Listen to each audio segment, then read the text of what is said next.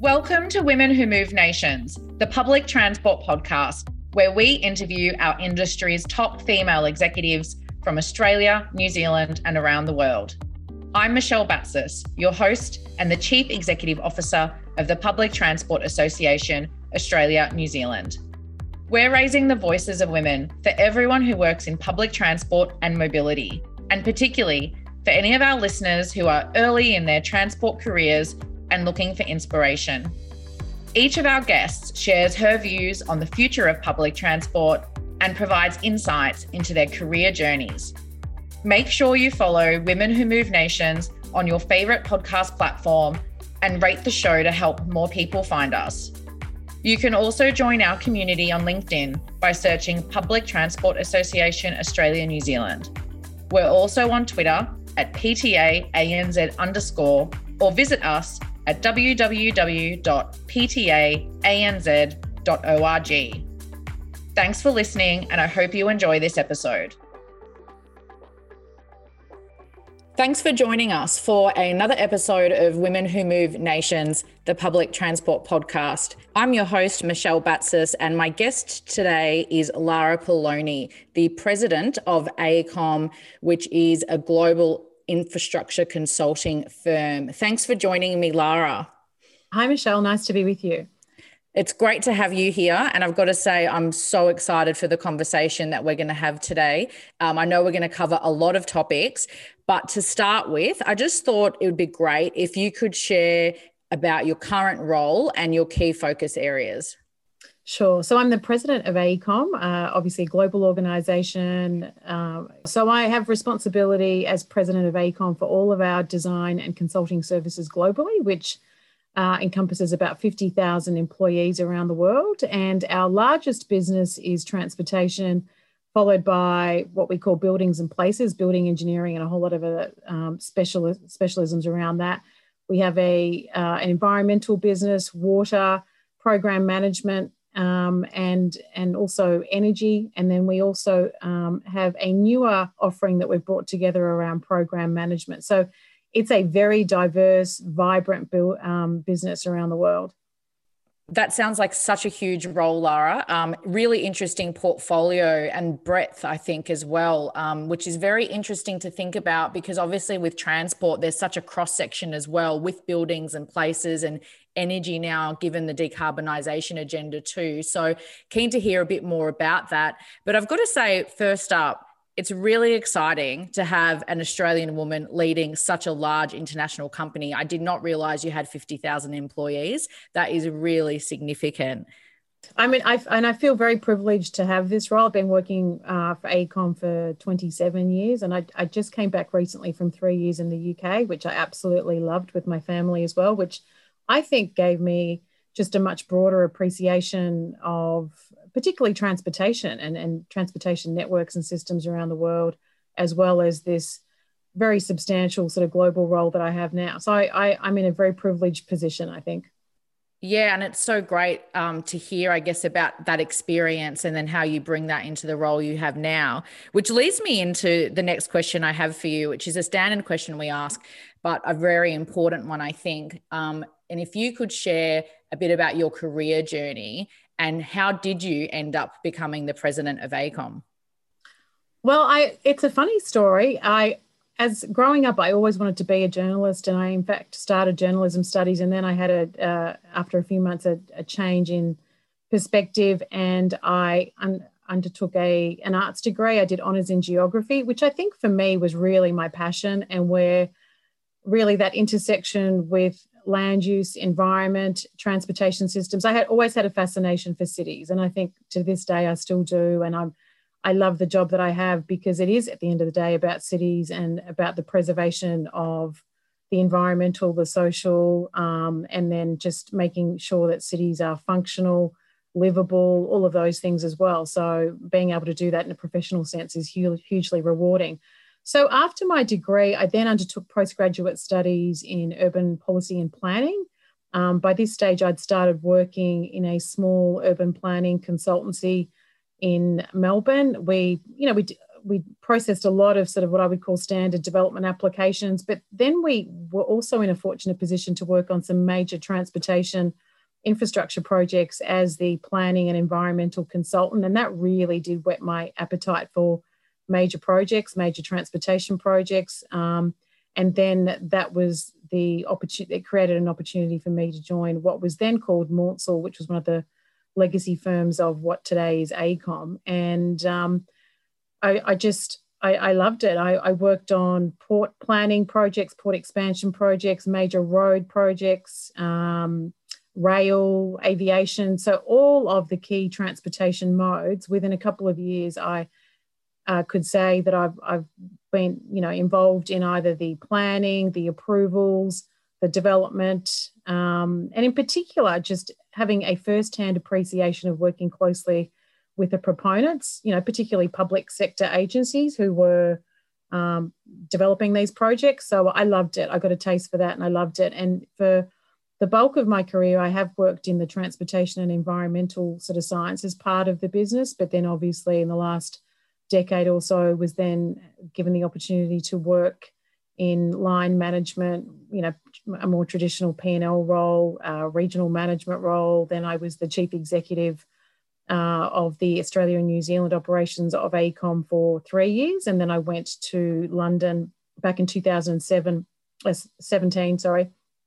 to take on the role of chief executive for our Europe, Middle East, India and Africa operations, which was a huge learning curve and just such a great opportunity to experience different cultures, different ways of doing business. I had been a long-standing member of the Asia Pacific team before that, so had spent a bit of time obviously in Asia, but to have this opportunity to work in another part of the world and span so many different countries was just phenomenal and taught me so much, and a great family experience as well. But now obviously, a bit challenged in terms of traveling, between Australia and the US in particular, but hopefully, we'll start to sort of resume some normality over the next year or so. But no, that's been an abbreviated version of the career story, Michelle, to answer your question. Yeah, but really fascinating to hear, Lara, actually, about that journey, and very interesting as well, the different aspects that you've covered from that transportation and environmental perspective.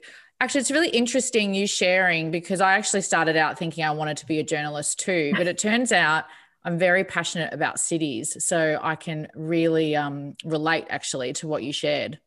Yeah, absolutely. So, and after uni, a lot of people don't know what they want to study. They think it's one particular subject area, but following your passion is certainly the career advice I give to people every day, because that's ultimately what I did, and it's meant that I love the job that I have, and that is hugely satisfying.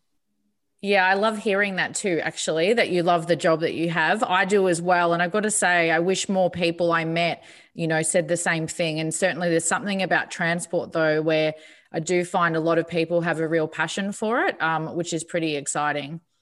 Yes, absolutely. I mean, transportation is the essence of the city, and in all its forms, obviously including walking, cycling, as well as the heavy transportation that people usually see. And I think it has such a defining role in terms of how functional a city is, how livable it is, and obviously setting the foundation for what cities of the future will look like. So I think, again, a passion for transport in particular is something else that I would say about myself. Excellent. This actually leads so well into the next question I had for you.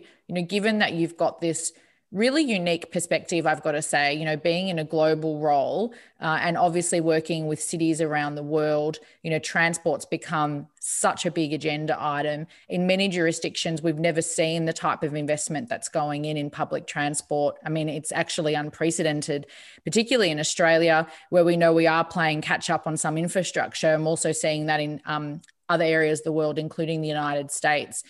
And while there's been a focus on transport infrastructure investment, obviously with COVID as well, we're seeing changes in mobility behaviour.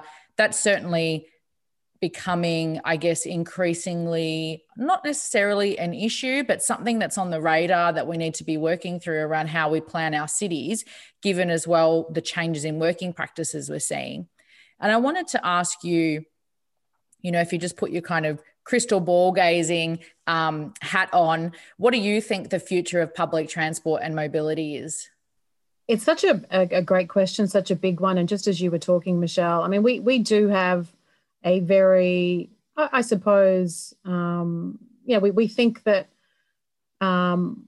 things might not be as rosy as they need to be with respect to the infrastructure that we have in our cities in Australia. But I've got to tell you, having had the opportunity to live away from Australia for 3 years, we are in a very fortunate, very mature, very developed situation here, because we have a very robust pipeline of projects. Our organisation, AECOM, I mean, we're so delighted to have played such a key role on just such a long list of very significant public transport projects in particular. So whether it's Sydney Metro, Parramatta Light Rail, the Cross City Rail in Auckland, Cross River Rail in Brisbane, Metronet, Canberra Light Rail, Gold Coast Light Rail. The list goes on, just in terms of the last few years of projects that just we as AECOM have been involved in. And as I said, there is a very robust pipeline ahead of us, committed sort of budgets, a mature framework from which public and private sector can come together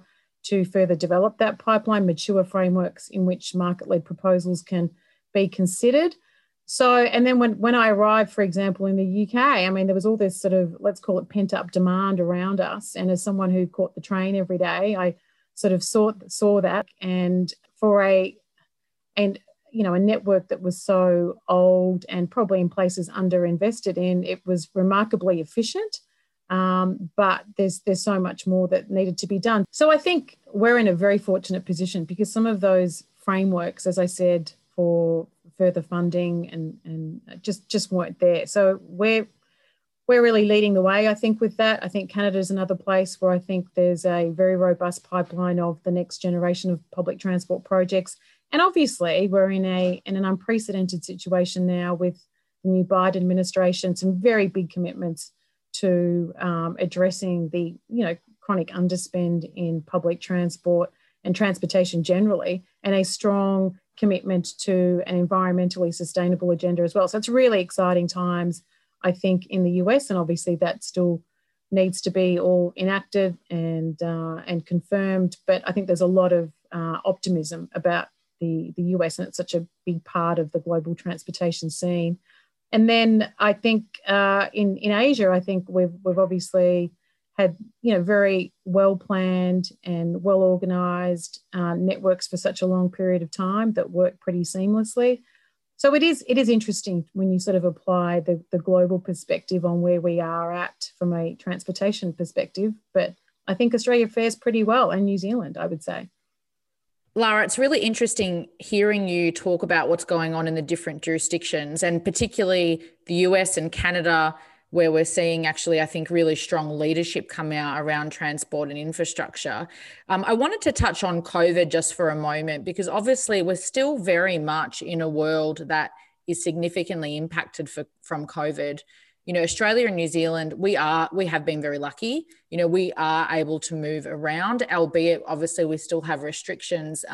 But what we are seeing around the world very much is changes in mobility patterns, in the way that people need to move around their cities, suburbs and towns. And I wanted to ask if you had any reflections on that.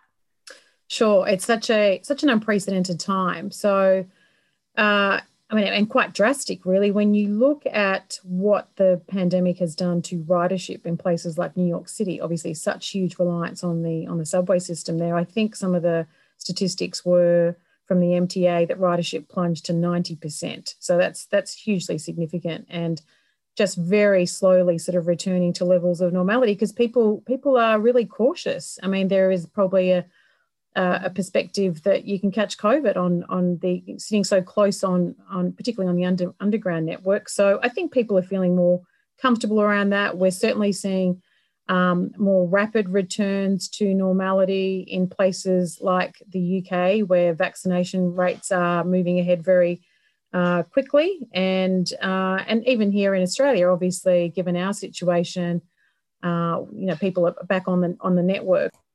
So I think as networks return to normal, the other big planning consideration, obviously, that was magnified during the pandemic was just remote working and workplace flexibility. So that I know is having a huge bearing on future investment decisions. As planners, what do you plan for in terms of typical days back in the office? Should we be thinking more about decentralized networks, so less reliance on the big capital cities and networks that need to assume certain levels of patronage, all funneling into the central parts of big cities? Or should we in fact be taking a pause and saying, well, actually it's probably the second tier cities that are going to enjoy greater levels of population increase, particularly from workers? So I think that these are pretty seismic shifts in terms of high level thinking and planning for public transport provision in particular. The other big issue I think that we've seen around the world is the social inequity that exists in terms of accessibility to transport was certainly magnified during the pandemic. So you still had a lot of essential workers, lower socioeconomic groups, still relying on public transport, whereas more affluent communities and cities, we saw big shifts in ridership back to the private car. So it sort of was one step forward, two steps back. But I think, planning for off-cycle ridership on public transport in particular is probably the change in planning consideration that is very front of mind at the moment. These different work patterns that COVID sort of magnified, and those assumptions that will certainly be taken forward. Yeah, absolutely. And it's going to be really interesting, I think, to see how that might differ in different cities as well. I'm based in Melbourne. I know you are as well. And, certainly I think that what I'm already seeing is Melbourne has a different work pattern established versus, say, Sydney, Brisbane or Auckland. So I think it's going to be interesting to see globally how that pans out as well. Yes, absolutely. And I think we're already starting to see the incorporation of even some of those planning considerations about how do we make sure that all social groups are being catered for in the next generation of transport projects. So the inclusion of, on, say, rapid bus projects, ensuring that local community groups are being consulted and very much included in the sort of parameters of planning, and that inclusion actually happens. Yeah, I think what's really interesting actually about the conversations that are happening in transport is there's very much more awareness now around what are the social outcomes, how can you address social equity issues, and also the environmental outcomes that we can achieve as well.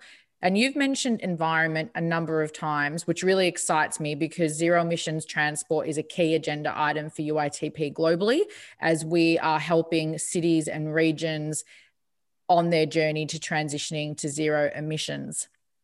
Absolutely. So public transport has a huge role to play in decarbonisation. We've certainly seen it with a lot of the public transport agencies that we do work for. So, for example, having worked recently helping Network Rail in the UK with their 2050 environmental sustainability strategy, we know obviously that car usage is such a big contributor to carbon, and we know that public transport has a huge role to play in sort of reversing that impact. And so enabling that greater modal shift that you talked about, Michelle, to public transport is a pretty big agenda item for many governments around the world. We're certainly seeing that, and we know that rail emissions typically are only about 1% of those carbon emissions. So I think, again, adopting a global perspective, all governments around the world are very cognizant of this issue now.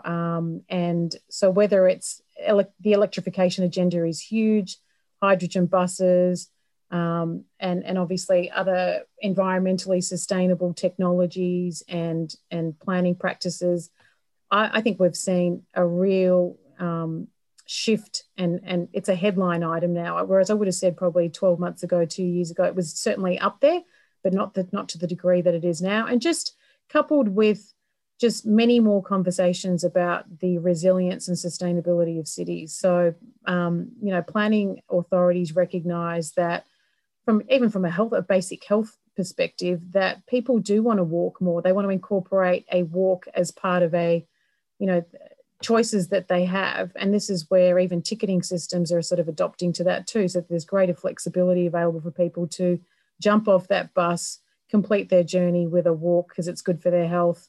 And then obviously, if we can make that walk as pleasing as possible from an amenity point of view, as green as possible in terms of some of the boulevards or roadways that we traditionally walk along, I think all of these factors are very front of mind at the moment in terms of planning for that next generation of public transport projects. Yeah, which is really great to hear, I think, about the planning that's going on from the perspective of looking at the end-to-end user journey. And I think that's really critical. Lara, I'm thinking now, we've had such a great conversation about transport, but I want to kind of steer the conversation into a different direction. I want to hear more about your work at AECOM. And I mean, we've obviously talked about it being a global organization, 50,000 employees. But what I'm really interested in, and I guess in some ways, selfishly, I work in a global organization. I think it's really interesting how we're able to leverage expertise from each other. But obviously that has opportunities and challenges. And I wanted to ask you, if you could share more about it, AECOM, how are you able to leverage the broad knowledge base you have across the world for the projects you're delivering? I think it's a great question, and one that's certainly very important to me personally and to our global leadership team and our Chief Executive, Troy Rudd, who I work very closely with. And having worked in the organisation for so long, I think you take for granted sometimes your local view or your local geographic view and that context. And we realised probably 12 months ago that there was certainly much more that we could do as an organisation to bring that more global linked up perspective to bear on all of the projects and for all of the clients that we were working for too. And obviously we do so much work for public sector clients, but we also have a big portfolio of private sector clients too. But so many more of them through our client conversations were saying, look, we actually want to understand more about what is world's best practice. And again, bringing that to a transportation example, a lot of the transportation agencies, whether it's a roads agency or a transit agency, would say, well, what does good really look like in terms of changing technology or the customer experience or ESG or best practice community consultation. And that consultation one is a really interesting example because during the pandemic, as you would know, Michelle, I mean, so many big, major infrastructure projects have a big component of public consultation when you are considering options for which way you're going to go. So we are used to probably conducting a lot of that consultation in person where, say, engineers and planners and scientists might come together in a public hall and sort of point and explain a concept. A lot of that consultation was starting to move online, but it became critical during the pandemic. And so we established some great, very innovative public consultation tools. We had a consultation mechanism on the A303, the Stonehenge project. And Stonehenge, I use that as a globally identifiable project. And so we're in the middle of the pandemic. No one could go and sort of view the site or talk to people. So through the sort of, virtual reality mechanisms that we had, our teams did a great job of making this shift and still, not affecting the timeline by moving that consultation and that interpretation and that visualization completely online. And then we adopted that strategy and applied that global best practice to other projects in the US and in Australia. So again, that's just a very simple example of how that global connectivity and best practice was brought to bear during the pandemic in a manner which ultimately benefited the community. So I think we've had a lot of very positive feedback about that. I mean, a lot of our clients want to talk to project teams who have done it before. And say it's a rail network in Hong Kong. What were some of the lessons learned? What worked well? What would you do differently? What has been the experience around that. We're really sharing much more of that now through our Think and Act Globally strategy. So that's, for me, one of our sort of headline items in our strategy and our go-to-market strategy at the moment. That was so interesting, actually, to think about. What a different way of kind of approaching the problems, right? And to hear how you pivoted during COVID. Look, I mean, I've got to say, I think there is just so much value in sharing the lessons from different cities, particularly because I know for Australia and New Zealand, you know, there are some things that we are a bit behind on, but that allows us also to be in the position to learn, you know, and potentially not make mistakes that others already have. So I think that sounds like a great strategy. Yeah, absolutely. And again, I would say we almost need to pat ourselves on the back a bit more. There are some great things happening in Australia, but there's obviously opportunities to, particularly from a technology point of view, take some of those learnings and bring them to bear back here in Australia. But Australia and New Zealand, like I said, the proof is in how these projects are being realised, the way they are being the way they're being delivered at the end of the day. So there's certainly more that we could do by continuing to look around the world. As I mentioned, integrated ticketing is one example, where a big city like London, or even some of the big cities like New York or Hong Kong, they probably, I mean, obviously servicing a much greater population and having needed to address this earlier, the sort of more integrated way that they look at the public transport networks is certainly something that we continue to look at. Obviously, we've had such a great pipeline of big urban metro projects that have been happening here in our backyard. And I think, I mean, so I can talk certainly from an AECOM point of view, some of the lessons learned from our experience working on some of the world's biggest metros, and not just in terms of the constructability or the technology, but even, as I said, that customer experience and how to do community consultation more effectively, how to incorporate in environmentally sort of sensitive planning principles and all of that. I think that, again, that's the benefit of being a global organisation and having those diverse perspectives and ultimately bringing them to bear for the benefit of the networks here on the ground. Yeah, absolutely. And it's so great to hear you talk about customer and community, which have always got to be central, I think, to the design and delivery of projects and services. I think as well, you know, you've talked a lot about the strategy that you're implementing at AECOM, but there's something else I wanted to talk to you about in terms of gender equality and diversity. And I know that you're driving a strong agenda in this space. I understand that is something you're personally very passionate about. So Lara, I would love to hear more about the strategies you've implemented in terms of supporting women, profiling women, and the kind of change that you're seeing.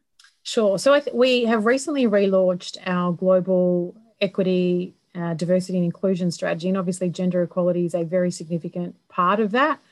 I think what we've done is, and our CEO, Troy Rudd, has certainly launched this with, you know, leadership from the very top of the organisation. And it's, as you noted, something that is very important to me and always has been.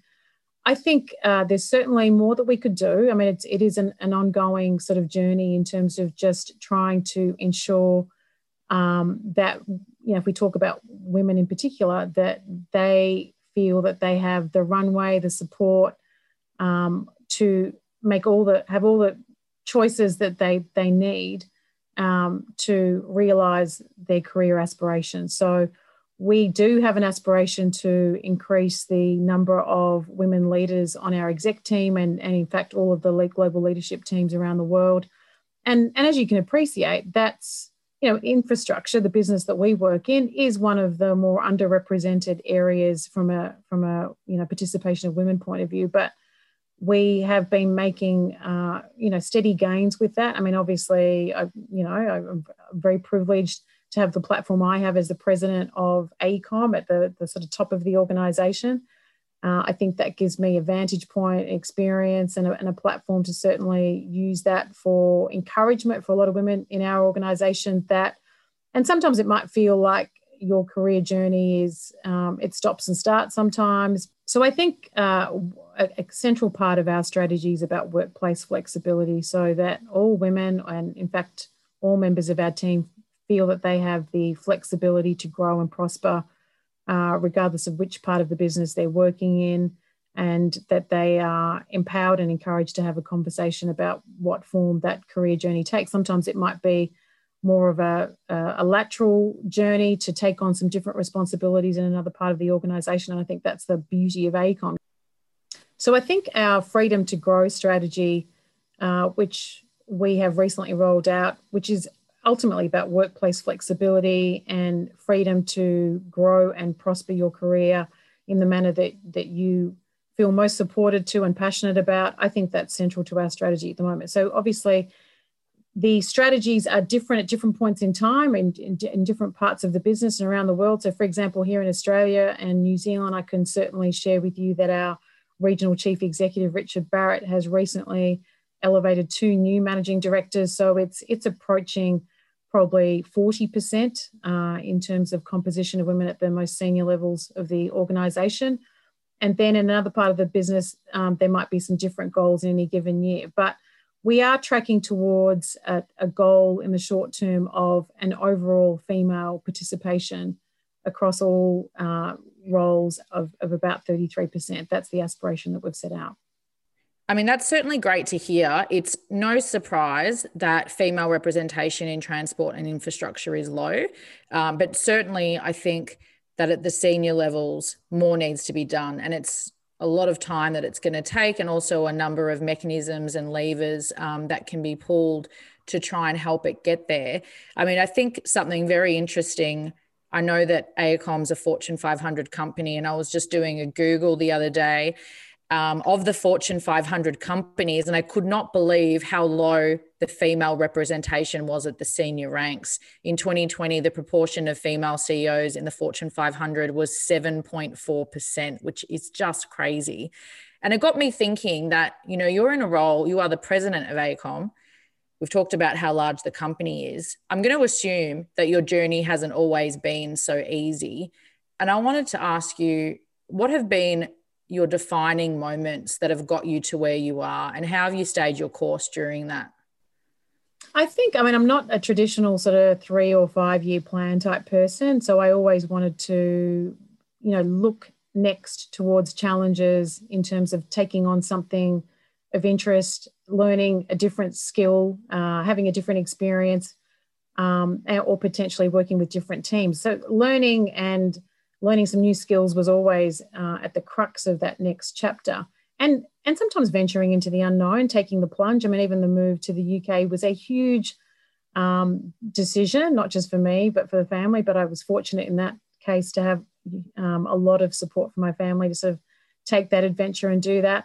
But looking before that, Michelle, I think I was very lucky when I reached a major sort of crossroads sort of decision when I was already a director in the company here in Australia and New Zealand, had, you know, quite a lot of responsibility for clients and major projects and a large team. And I took time out for maternity leave for my twins, who are now 16. And I remember the chief executive at the time said to me, "We want you to just keep going with your career, take the time that you need." And they introduced paid maternity leave. I was the first AECOM employee that benefited from that. And I was very appreciative of that. And I just appreciated the sort of conversations that happened at that time, which is, you know, let's not have a fixed plan around this. Let's just stay in touch. Let's just see where this goes. And then that's exactly what happened. And so I had the opportunity to have a very flexible return back to work. And I've felt hugely supported. I think it is all about that at the end of the day. If you know that you are supported by your manager or the sort of leaders around you, you can achieve anything. And it just takes care of a lot of that anxiety about, you know, is someone looking out for me? Do I have to prove myself again? So that was huge for me. That was for sure the biggest and most supported moment of my career. And from then I've sort of, you know, really prospered, I think, and felt very supported. That's so great to hear that you've had such a positive experience. And it gets me thinking, right, around how important it is for managers to support you. And I'm really interested in hearing from you about your own management and leadership style. You know, how do you go about supporting your workforce to develop them? I think it is. I always say to leaders that I work with and sort of the leaders that work for them, it is one conversation at a time, and it is about constant check-ins. It's not just a once a year sort of let's sit down and talk about your goals. It's checking in. How are you going? Is there anything I can do to support you? What are you thinking? And to have that more proactive discussion around their careers. And I always say to women in particular who ask me for this sort of advice, what should I do? And I say, well, manage your career like a project. Take control of it. Sometimes you do have to be proactive about setting out what your expectations are, and in particular, what support you need from your managers. And I think sometimes that unconscious bias may creep in, even when managers might have the best intentions. It does happen. And it makes me think about an episode that I had when my children were sort of 3 years old, and our big boss said to me, I've got a great opportunity for you, but I don't think you're going to take it because you've got young children, and I don't think you can, I'm just thinking of you, and because you probably wouldn't want to travel, you're probably not going to be interested in it. And I had to stop him there and just say, actually, can we just stop right now? And can I actually think about this? Can you tell me more about it? Because my circumstances today around childcare might be able to change, for the better, and I might be able to find some additional support. And can you tell me more about it? And to cut a long story short, we did find a way around it. He did tell me more about the job. I was instantly interested in it, and I did take on the job, and it was a great success. So that was a great conversation. And in fact, he and I talked about that example so many times afterwards. And he said it was just such a learning for me, because I approached that conversation thinking about how I best support you and take the pressure off you. And I was thinking about my own wife and the fact that she's been a stay-at-home mother. And I didn't want you to feel pressure, but I'm glad that you put your hand up and said, no, stop right there. Let's talk about this and whether it might be possible. So I think that was a good example of sometimes where you do need to put your hand up and have that positive or proactive intervention in your own career. Thanks so much for sharing that story, Lara. It really gets me thinking, right? As women, I think we often almost prevent ourselves sometimes from exploring an opportunity, right? When those biases come into the workplace, it's really interesting then to see from, different perspectives how they can play out, but then also, how it is up to us, right, to challenge them and certainly to ask the questions and find out more. Absolutely. And look, I've said to so many women, I have been that stereotype in action. I probably am that stereotype still some days, but there were so many years that I never once wanted to talk about my pay, for example. And I say to women all the time, come to your end of year review conversation, come prepared to talk about what you've done well, what you could improve on, what support you expect. Come prepared to talk about pay and just some of the benchmarks that are out there, and be bold and take control of your career.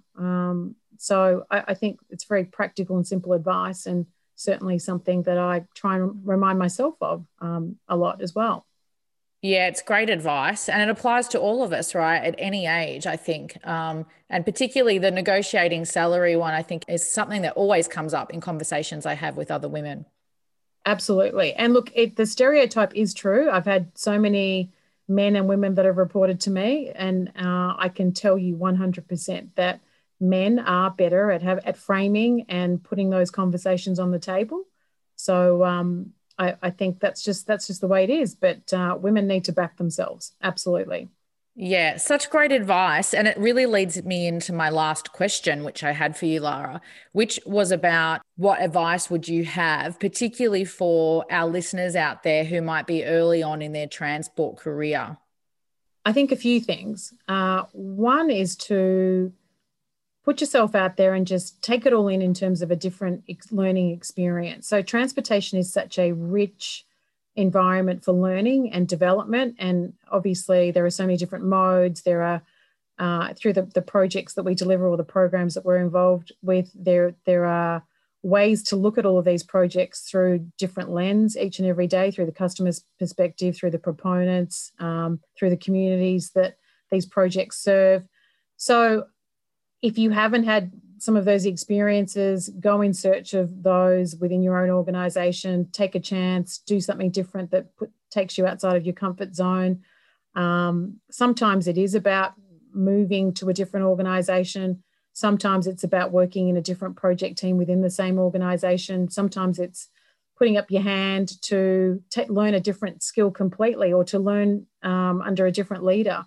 So that's definitely one skill. I think you have to follow your passion, though. I mean, you won't go wrong following your passion, and that will shine through in terms of how you do your job and how you're perceived by others around you. I think I mentioned the other advice: take control, take charge of your career, manage it like a project, which means sometimes putting out your expectations.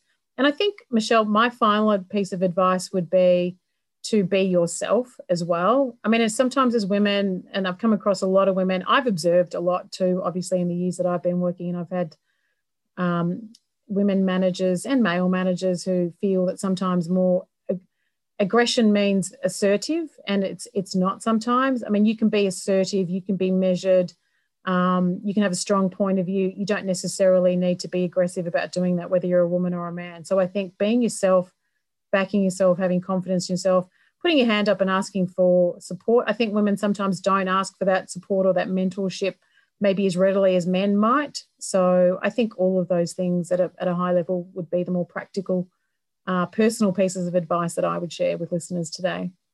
Thanks, Lara. Some real golden nuggets in there. And I've got to say, there is something about backing yourself, right? It comes up all the time in the conversations I have, and it's a good reminder. So for all of our listeners out there. Absolutely. So, Lara, we have come to the end of the podcast questions that I had. I just thought I'd ask, is there anything that we haven't covered that you'd like to make a comment on, or any last words you'd like to share? I would say it's a really exciting time around the world, not just here in Australia and New Zealand, for public transport in particular, and such a interesting time in terms of the ESG agenda. And that just creates huge opportunities to really think more long-term about the networks and the systems that we're planning for today. So I think it's a really exciting time to be a professional in this space. It absolutely is. And I've got to say, thank you so much, Lara. Really appreciate you taking the time today. You've been an absolutely fantastic guest. So thank you. Thank you for having me, Michelle. Thanks very much. That was Lara Poloni, the Global President of AECOM. I'm Michelle Batsis. Thanks for joining me for another episode on Women Who Move Nations, the Public Transport Podcast. We'll have more amazing guests in the pipeline, so stay tuned.